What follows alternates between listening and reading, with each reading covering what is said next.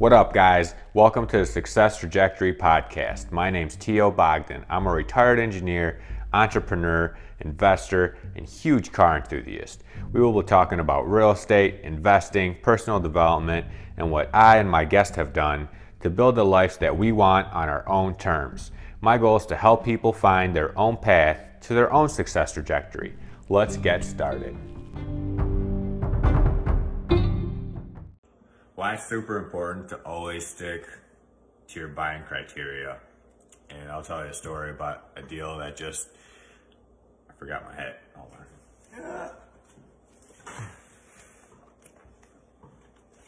on. Got my hat and my mask dangled.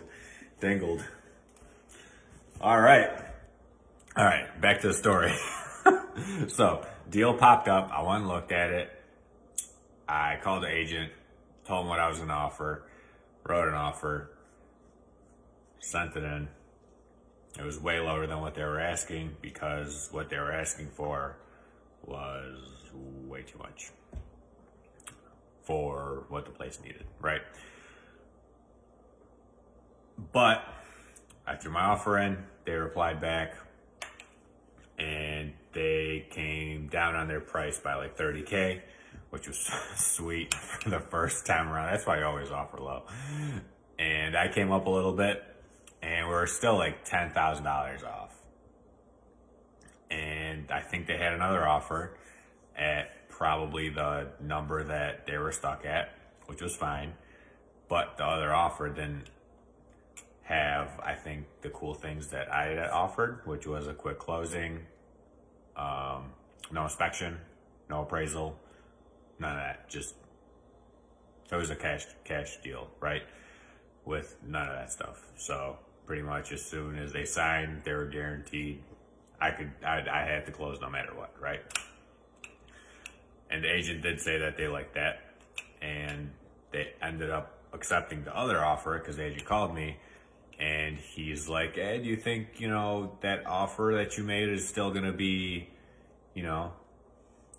out there in case these guys can't perform?" So to me, that sounds like that offer that they got and they accepted, they weren't very strong.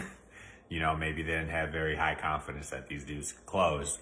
And I told them yes, but my offer was going back down to what I originally offered.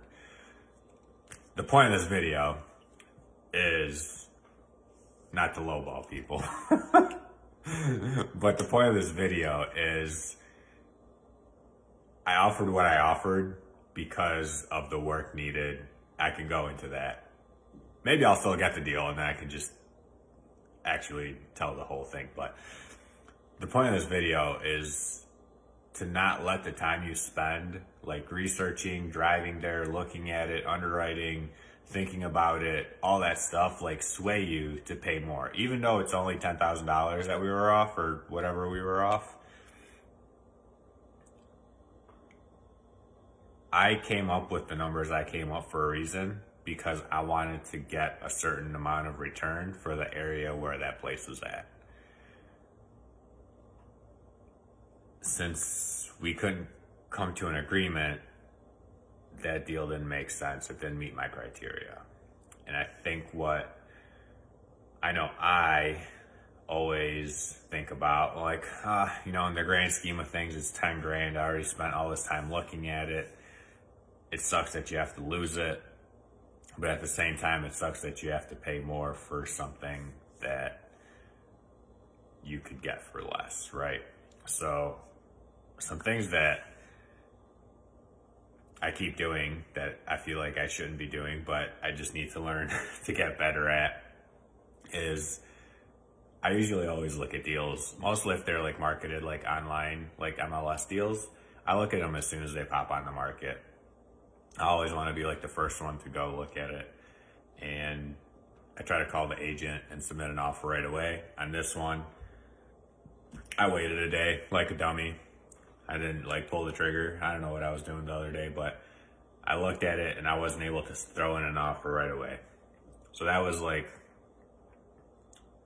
the dumb thing I did, the first dumb thing. So why? because since I have my license, I can go look at these things like right away. I can call the agent, I can throw in an offer like that. Like as soon as I see it, I like it, the numbers make sense, throw in an offer, make it happen, right? What's the worst that can happen? They can say no, right? Or they counter back.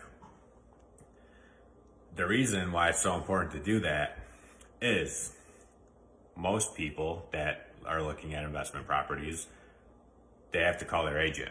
I'm like, hey, Mr. Agent, I need to go look at that. And since agents are awesome, they're probably not going to answer the phone the first time.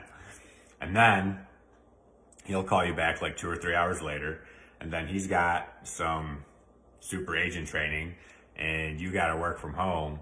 So next thing you know, it's a day after at 5 p.m. when you can actually go look at this deal. When if I would have been doing what I should have been doing, I would have looked at this place, had an offer, and my deadline was for them to make a decision before these guys even got to walk through it, right? So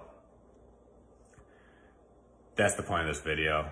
I guess there's 2 points. First one is don't let the time you spend researching, underwriting, all that stuff sway you to pay more or budge off of your investment criteria just because you spent the time on it. Yeah, spending time on stuff like that sucks. Wasting time sucks, but it's part of this business, right? You gotta look at it like a million things to buy like 10, but that's how she goes.